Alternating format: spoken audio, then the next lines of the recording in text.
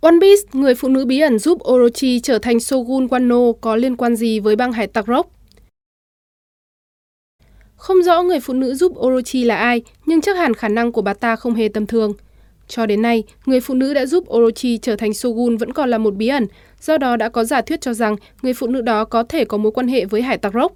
Cụ thể như thế nào, cùng tìm hiểu ở dưới đây nhé. 1. Biến thành khuôn mặt giống với Shiki, một thành viên của băng hải tặc Rock. Nếu bạn chú ý, một trong những khuôn mặt được người phụ nữ biến thành nhờ năng lực của trái ác quỷ Mani Mani no Mi rất giống với Shiki. Theo nhận xét của nhiều người, hình dạng của lông mày trên khuôn mặt giống với Shiki, ngay cả cấu trúc khuôn mặt cũng vậy. Nếu bà ta không phải là người vạch đường chỉ lối cho Orochi trở thành Shogun Wano, thì chi tiết này rất bình thường, nhưng trong bối cảnh lúc đó thì thật bất thường.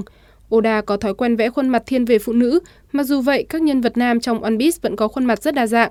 Vì vậy sự giống nhau này khả năng cao không phải là một sự trùng hợp ngẫu nhiên, bởi sức mạnh của trái Mani Mani no Mi có thể được sử dụng để bắt chước nếu người dùng có thời gian chạm vào khuôn mặt của người muốn được bắt chước, tức là người phụ nữ kia đã từng chạm vào mặt của Shiki phải không nhỉ? Vậy làm thế nào bà ta có thể chạm vào mặt của Shiki nếu không phải là người gần gũi với Shiki chứ? 2. Bà ta là người giới thiệu Orochi với Kaido. Nếu nhìn vào hình dáng của Orochi trong đoạn hồi tưởng, chắc hẳn không ít người tự hỏi làm thế nào một người như hắn ta lại có mối quan hệ với Kaido để thành lập một liên minh.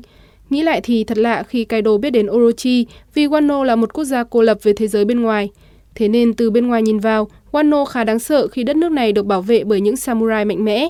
Vì vậy Kaido có lẽ đến Wano và liên minh với Orochi trong điều kiện đã biết về tình trạng của Wano tại thời điểm đó.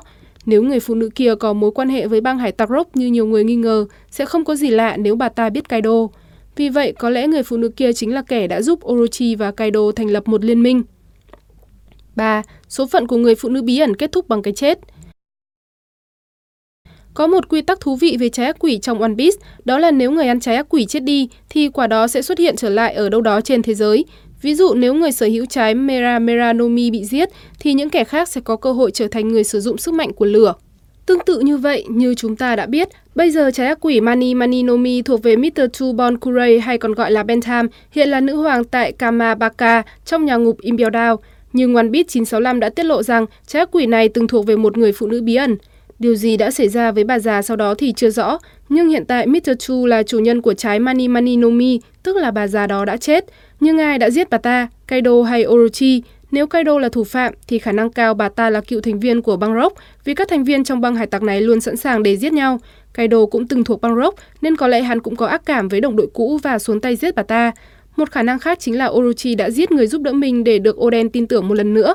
Có thể Orochi đổ hết tội lỗi cho người phụ nữ này chẳng hạn.